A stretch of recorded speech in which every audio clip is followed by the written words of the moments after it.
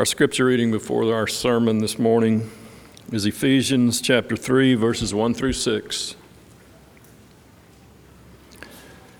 And it reads, "For this reason, I, Paul, a prisoner for Christ Jesus, on behalf of you, Gentiles, assuming that you have heard of the stewardship of God's grace that was given to me for you, how the mystery was made known to me by revelation, as I have written briefly. When you read this, you can perceive my insight into the mystery of Christ, which was not made known to the sons of men in other generations, as it has now been revealed to his holy apostles and prophets by the Spirit. This mystery is that the Gentiles are fellow heirs, members of the same body, and partakers of the promise in Christ Jesus through the gospel."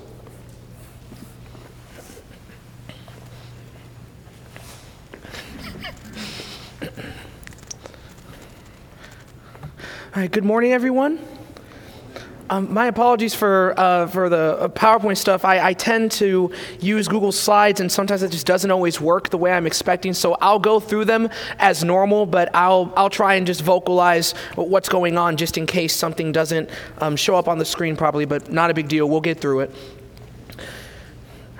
We have a few of our number who are out at PTP right now, and we are obviously thankful for that work in Sevierville, and we pray for their safe return. It really is just great to be among you once again. So I'm praying that this study will be helpful for all of us this morning. Everything can be taken away from a man but one thing, the last of the human freedom, to choose one's attitude in any given set of circumstances, to choose one's own way. That's a quote from Viktor Frankl. He was a Jewish Holocaust survivor that studied neurology, psychiatry, psychology. He founded this concept, though, of logotherapy, which is completely centered on one's individual search for meaning in their lives.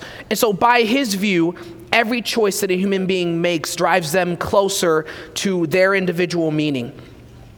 I'm not going to sit here and claim that Frankl was correct in his conclusions all the way, but I do think he understood this well, that in our own search for meaning, whatever that looks like, human beings have a lot of choices to make.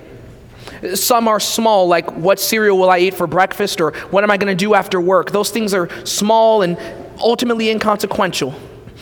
But there are bigger decisions that we make, those being of our moral choices. Will I get angry at this person and lash out at them, or will I stay calm? Will I lie to and cheat on my spouse, or will I be faithful? There are numerous choices like this that we have to face in our day-to-day life.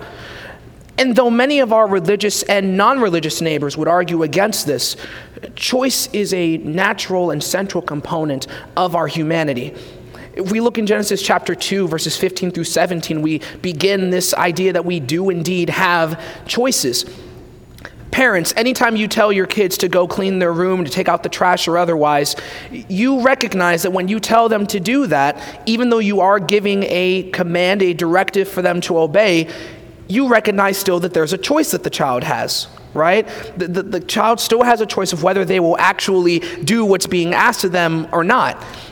Just because there's a command in place, that doesn't mean that they will choose to follow that command. And there may be consequences for disobeying that, but we understand that within commands, there are nonetheless these implicit choices that we have, right? Within every command, there is a choice that we are ultimately given. That is certainly the case in Genesis 2, 15 through 17, and especially in that 17th verse. God tells Adam, don't eat of the forbidden fruit, but of the tree of the knowledge of good and evil you shall not eat. For in the day that you eat of it, you shall surely die. So again, there's a command, but there's still an acknowledgement of a choice, an acknowledgement of the consequences of the wrong choice. God could have created Adam with the inability to choose, but he didn't do that. Why? Our ability to choose is, number one, part of what makes us in the image of God, but in addition, it's essential that we choose him. It's essential that we choose to love him, that we choose to serve him, that we choose to follow him. He doesn't want the obedience of robots. He wants the obedience of people who wanted to obey him. Think even to Joshua 24, verses 14 through 15. This is when Joshua is renewing the covenant vows of Israel.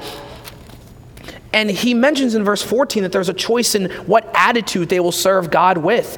With sincerity and faithfulness, Joshua tells them to serve him.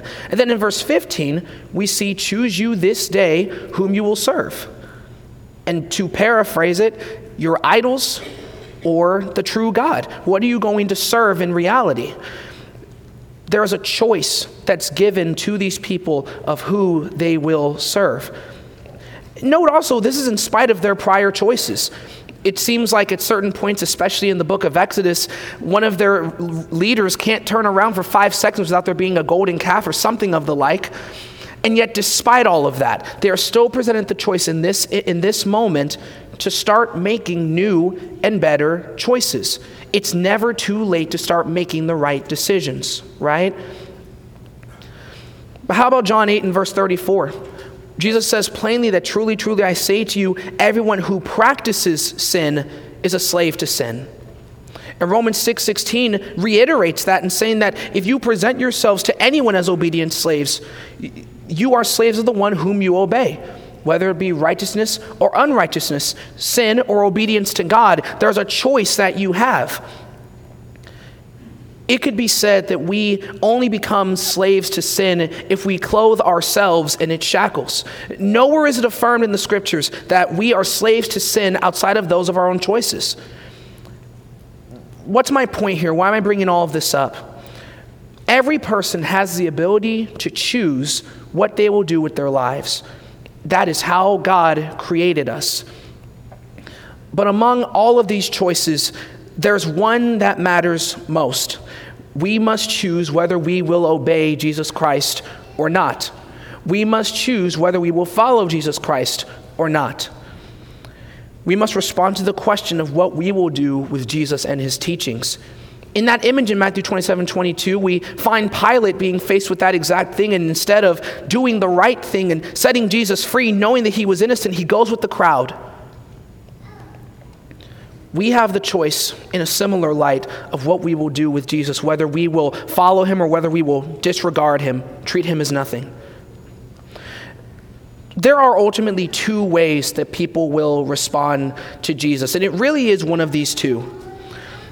It's true that there is some nuance in some of this, but ultimately when we stand before God in judgment, these two options, these two choices are going to be what matter most. Did we accept Jesus or did we reject him? God will either say something along the lines of, well done, good and faithful servant, or he'll say something like, depart from me, you worker of lawlessness. Whatever is chosen, it's something among those two. No matter the exact reasoning, that person will be told one of these two things. And we are all going to be brought to be judged by him in this manner. From God's perspective, there isn't a middle ground here. From God's perspective, there isn't a third option. I think that's something we need to realize. There are certainly reasons that are complicated for why people reject Jesus. We're going to be talking about that tonight.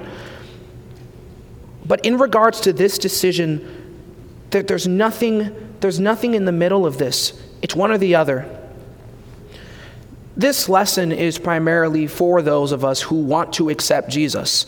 We may desire to accept him, and we may think we already have accepted Jesus, but we need to make sure that we are literally and figuratively on the same page with him. We need to make sure that we're all in one accord with Christ in what he teaches, what he believes. Belief in Christ requires belief in what he says. It's so easy to go to John 3:16 and to say that whoever believes in him shall not perish but have everlasting life. But what about John 3:36, where it tells us that if we believe, we will have eternal life, but if we do not obey him, that same promise isn't extended.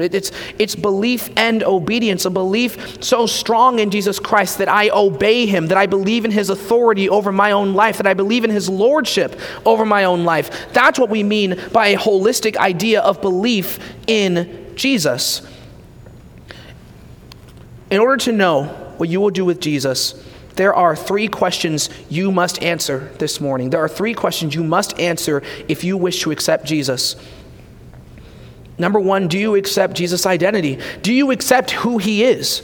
Number two, do you accept Jesus' priorities? What Jesus finds the most important, do you agree with him? Are you on the same page with him? And number three, do you accept Jesus' beliefs?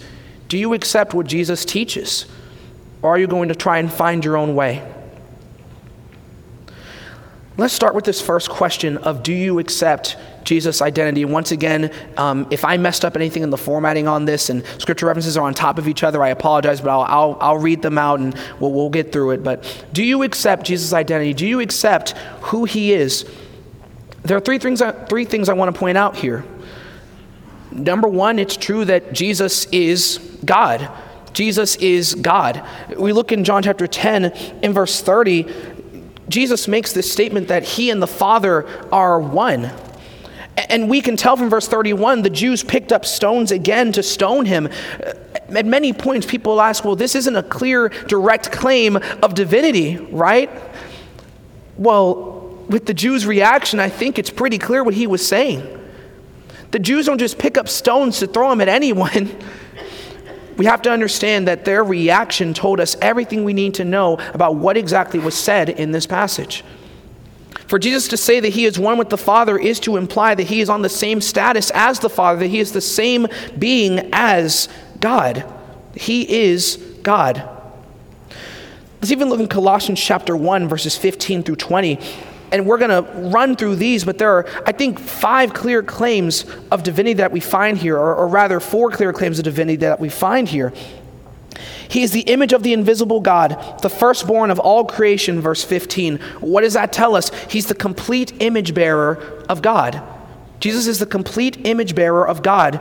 In John 14 and verse 9, Jesus says that if you've seen me, you've seen the Father. It's made clear that knowing God is only possible through knowing Christ. He is the complete image bearer of God. Look in verse 16. For by him all things were created in heaven and on earth, visible and invisible, whether thrones or dominions or rulers or authorities. All things were created through him and for him. Verse 16 shows he's the creator of the world. That is a claim that only God can make.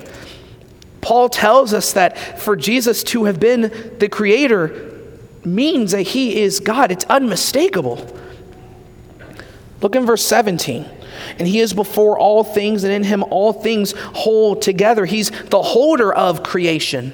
He keeps it all maintained. Once again, that's only something that God can do. Look in verse 18.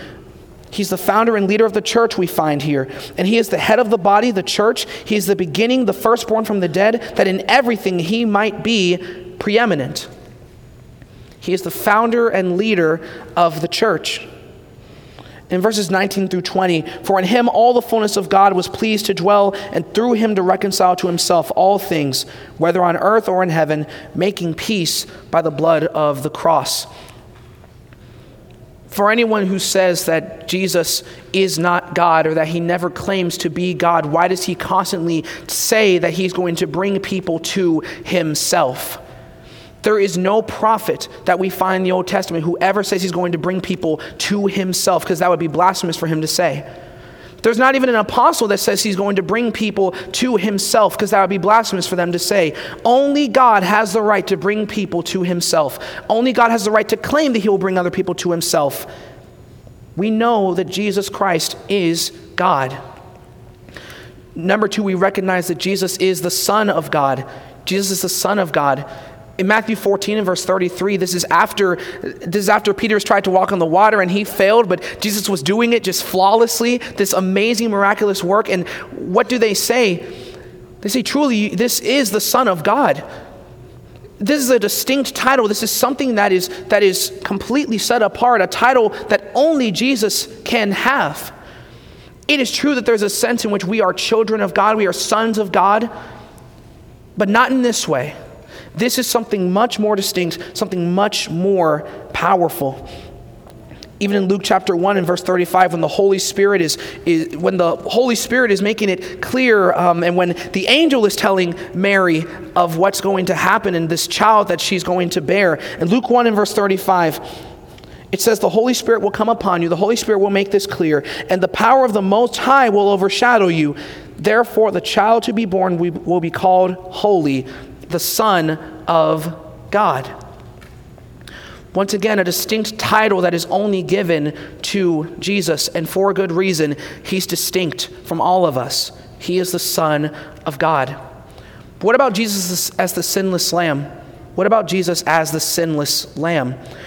We know from Hebrews 4 and verse 15 that he was tempted in all ways as we are, and yet without sin. It wouldn't matter that Jesus was sinless if he had never been tempted. Maybe we've never thought of it that way, but the fact that he is led by the Spirit into the wilderness to be tempted, it just goes to show that he overcame these temptations that we often fail against.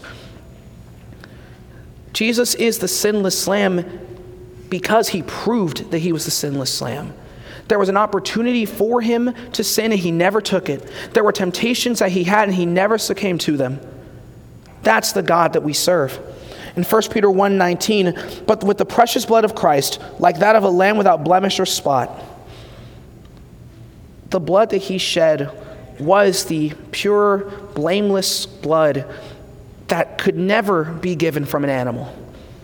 Hebrews talks about repeatedly the fact that animal sacrifices just aren't enough. Their blood isn't enough to purify once for all time the sins of an entire people. But Jesus' blood is sufficient to cleanse the blood of the past, present, and future, the sins of the past, present, and future. It's sufficient to cleanse the sins of the whole world. And all we need to do is to trust him enough to obey him and to follow what he says. He's the sinless Lamb. Number 2, do you accept Jesus' priorities? There are some things that Jesus found as the most important parts of his ministry, and sometimes in this life, we get distracted. We try and find all these new goals, these new priorities that maybe aren't his. I'm certainly not saying that it's wrong to have a hobby or to have an outside job, but ultimately, what were Jesus' priorities? And would I say that mine are similar? His first biggest priority was serving the Father, In Luke 2 and verse 49, Jesus has been gone, and Mary and Joseph are worried to death, as any parents would be, and they go to try and find him, and he's in the temple. And when in verse 49 they ask, in verse 48 rather, they say, "Son, why have you treated us so? Behold, your father and I have been searching for you in great distress." What does he say in verse 49? "Why were you looking for me? Did you not know that I must be in my Father's house?" And Jesus is ultimately submissive. He goes home with them. But it shows serving the Father was his top priority. There was nothing more important to him than to serve the Father. Look even in John 4 and verse 34. This is after he has spoken to the Samaritan woman. And it says that the disciples were off searching for food. They're hungry. It makes sense. But what does Jesus tell them in John 4 and verse 34? He says that his food is to do the will of him who sent me and to accomplish his work. Jesus' food was to do what the Father had commanded him to do. Serving the Father was his priority. But what else? We find also that his priorities are to serve and to help his friends and family. And maybe it should be made clear that I don't mean this in the way you might be thinking. It is certainly true that Jesus had the utmost respect for his mother and father. It is certainly true that Jesus had brothers and sisters that he loved. It's 100% true that he had family that he wanted to take care of. I'm not trying to remove that or to say that because of what we're going to talk about now that is completely unimportant. But let's be very clear in saying this. Our earthly family comes second. It does. That's not a claim that I'm making up. That's not something that I'm trying to just say to be a contrarian. That's the truth from Scripture. In Matthew 12 and verse 49, Jesus says, "Here are my mother and my brothers." In verse 50, "For whoever does the will of my Father in heaven is my brother and sister and mother." He wasn't trying to poke fun at his actual family, at his earthly family, but he was saying that the spiritual family is of so much more importance. I'm thankful for those of us who have had families that have loved us and taken care of us and have been there for us. I am so thankful for that. But if I ever begin to think to myself for a moment that those relationships are more important than the covenant relationships made by Christ's blood, may I just be so bold as to say we've made an idol. Perhaps we've misunderstood and we've gotten to the point where we put something above the church, and that just should not be the case. John 15 and verse 14 even, you are my friends if you do as I command you. Certainly we all have friends.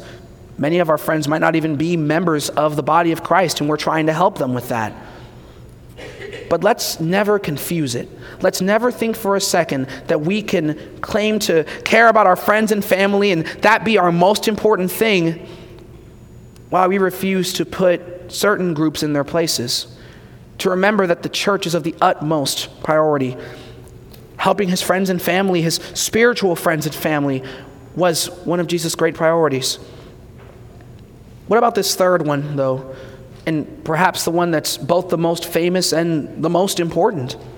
Seeking and saving the lost. Everything that Jesus' ministry led up to was him bleeding and dying on the cross for our sins and allowing us the opportunity, the right to become children of God, John 1 says. His number one goal was seeking and saving the lost. It's said that way in Luke 19 and verse 10, but in John 3, 16 through 17, what is it that's said there?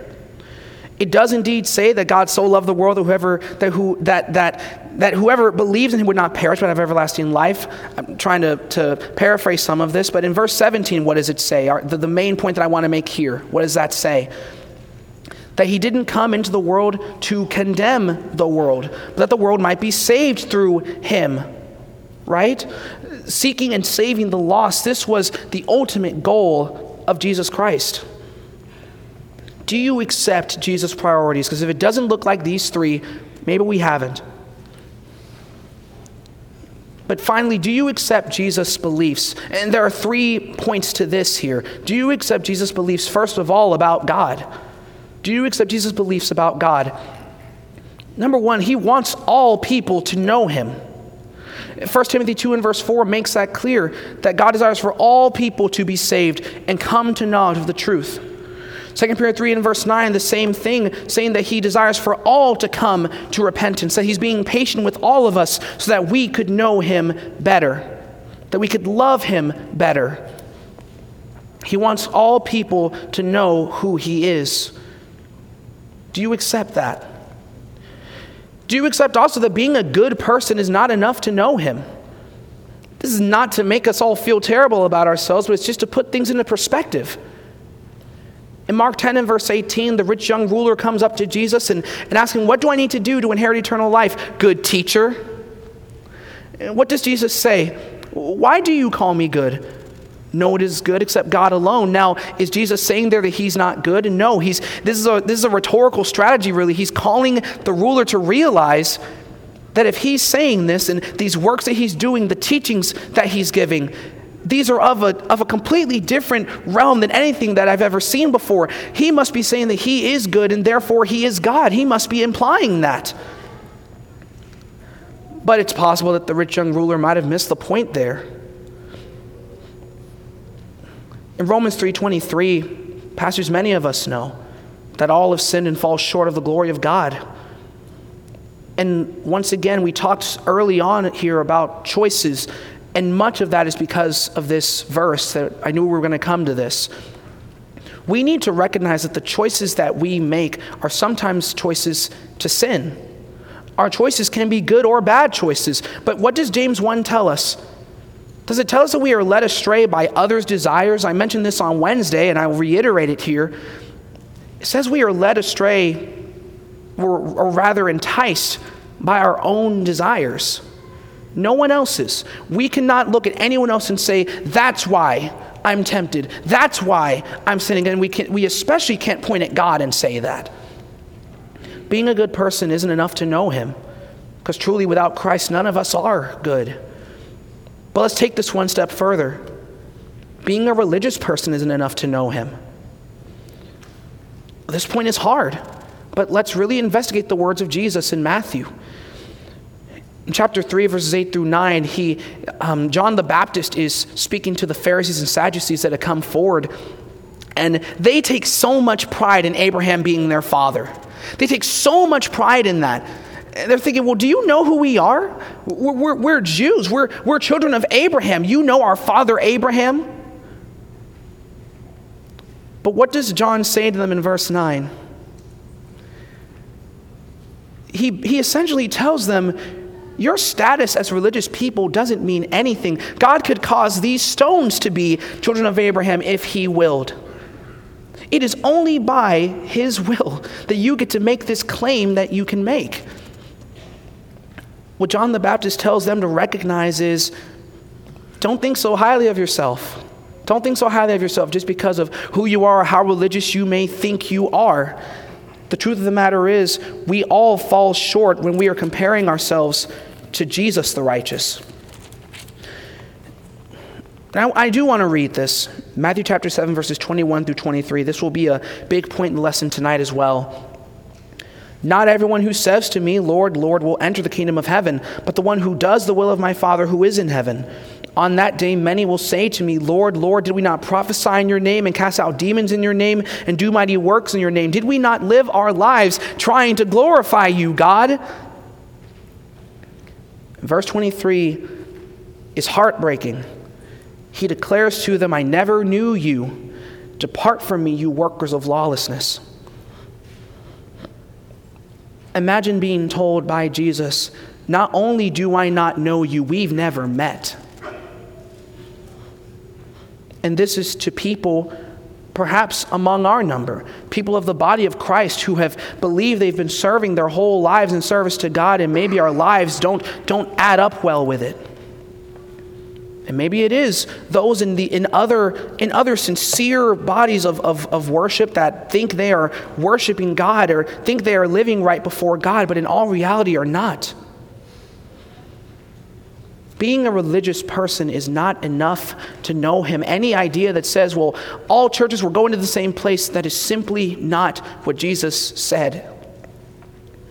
Anyone who says, well, all religions, all of these gods are ultimately pointing to the same one. We're all just getting there in different ways. That is not biblical. It's not biblical. It's not enough to know him. Do you accept Jesus' beliefs about the church then? Do you accept his beliefs about the church? First of all, do you believe that the church are those who are saved in Christ? Do you believe that it's those who are saved in Christ? Acts 20 and verse 28 makes plain that the church was bought by Jesus' blood, that he died for the sake of the church, for those people who are saved. What about Colossians 1, verses 13 through 14?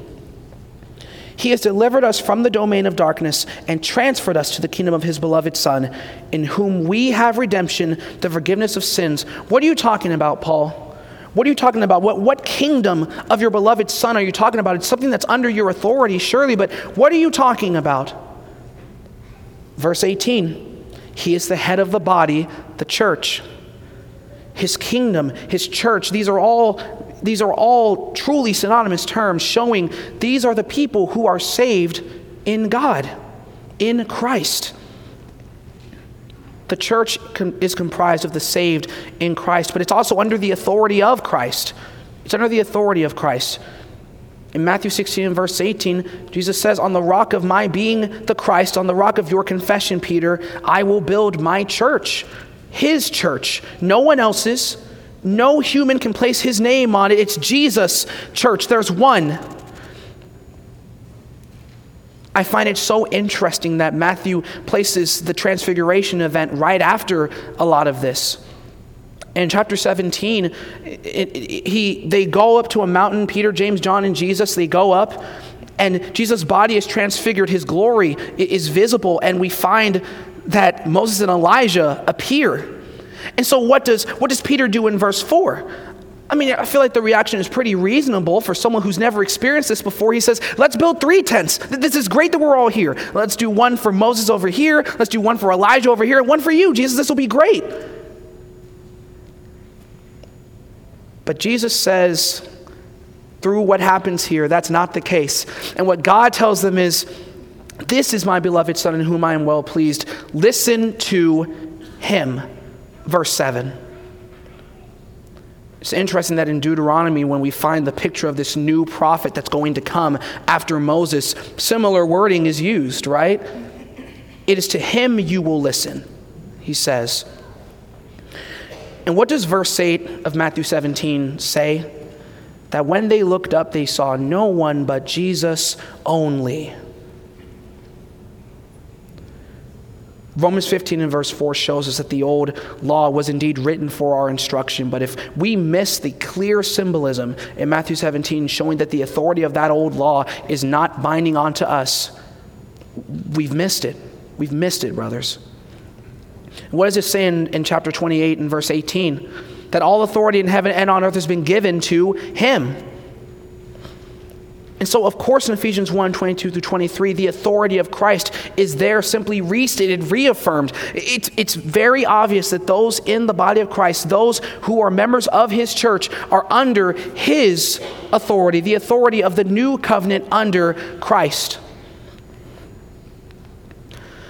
And that church is responsible for keeping the doctrine of Christ. In Ephesians 2, 19 through 20, Paul is recognizing all the things that have been done by the foundation Jesus laid, Jesus himself being the cornerstone, right? And he talks about the prophets and apostles being brought to deliver this revelation that in John 16 we're told these apostles are going to deliver for these people onward. In chapter 4, 11 through 14, the same is reiterated, but verse 14 shows the purpose, and this is how I know it's about revelation here, about what's revealed from God. It says that the purpose of this is so that we are not carried along, that we're not tossed to and fro by every wind of doctrine. The purpose of the apostolic work, the purpose of what we have in these words of Scripture is so that we're not led astray. Friends, if we say for a moment that we can't understand the will of God, well, I would pray that we can. Seems pretty imperative that we do. In 2 John, especially verse 9, it makes clear that whoever does not abide in the doctrine of Christ does not have God. And certainly there contextually it's speaking to the fact that Jesus is holy God and holy man. It's true. But contextually, we have to also recognize the big picture. We have to recognize that if it's important for us to know who Jesus was, it's important for us to know what he taught. It doesn't matter what I know about a person if I don't know what they believed and what they taught, right? We have to keep the doctrine of Christ if we are to be God's people. And finally, do you accept Jesus' beliefs about the future? Do you believe the fact that he will return? The fact that he will return. John 14, this is right after they've been told, yeah, Peter, you're going to deny me 3 times. Judas is going to betray me. But what he says in verses 1 through 3 is meant to comfort. He says, let not your hearts be troubled. Believe in God. Believe also in me. In my Father's house are many rooms. If it were not so, would I have told you that I go to prepare a place for you? And if I go and prepare a place for you, I will come again and will take you to myself, that where I am, you may be also. He's going somewhere, but he's coming back. In Hebrews 9:28, it's said that when he comes back, he's not coming to take care of sin. He did that already. He's coming for the judgment this time. What about the fact that he will judge? He will judge. Do we accept Jesus' beliefs about that? In John 5:22 through 23, it says that the Father judges no one, but has given all judgment to the Son, that all may honor the Son just as they honor the Father. And look at what he says here. Whoever does not honor the Son does not honor the Father who sent him. And in Acts 17 and verse 31, it said that God has appointed a day on which Jesus will judge every person, the living and the dead. It's going to be a universal, impartial judgment, a final judgment. He will judge. And he will deliver. He will deliver. Number one, he's faithful to heaven. 2 Timothy 4:18, Paul mentions that as he's talking about the fact that he feels alone right now, that people have deserted him, people have left him behind. He says, I'm not really alone, because God's with me. And he's going to deliver me from this trouble that I'm in, from all these problems that I'm facing. He's going to let me come be with him. That's the promise for the faithful. But what about the faithless? What about the faithless?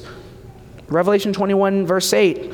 Yes, I get that there can be songs about it, there can be jokes made about it. I get it, but this is serious as well. The faithless do not have the promise that Paul was given. They have the opposite. They're being told that where they're going to go, somewhere where God is not present, to comfort them, to take care of them. It's a place where there will be, what we find from Jesus' words, there will be weeping and gnashing of teeth. The faithless don't have a positive future to look forward to.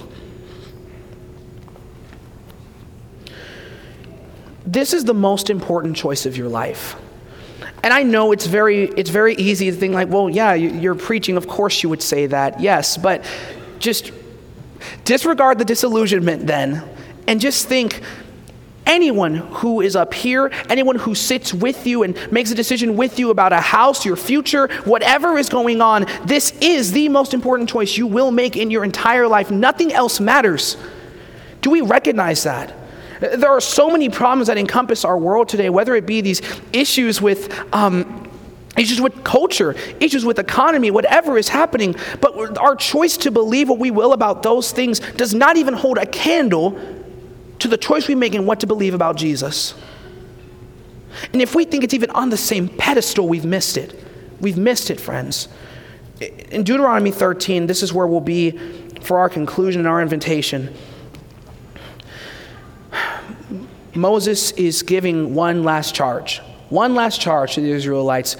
He has seen them do all of these crazy things. It's become almost like a Saturday morning sitcom in a way, just how much the Israelites mess up and how much they turn their backs away from God. But he tells them what will happen if they obey. He tells them what will happen if they don't obey. And what he tells them, knowing that the way of truth, the way of God is the way of life. He says in verse 19 of Deuteronomy 30, I call heaven and earth to witness against you today that I have set before you life and death, blessing and curse. Therefore choose life. Those are three of the most important words you will ever read in all of the Bible. You know your options. You know the terms and conditions. You've checked the box. Now choose life.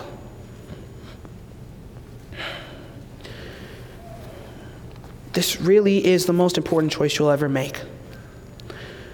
If you're here this morning and maybe for a long time you've thought that you've followed Jesus faithfully, but you're realizing maybe there are some things that you and Jesus haven't seen eye to eye on, please let us help you. Let us study with you. We want to do what we can to help.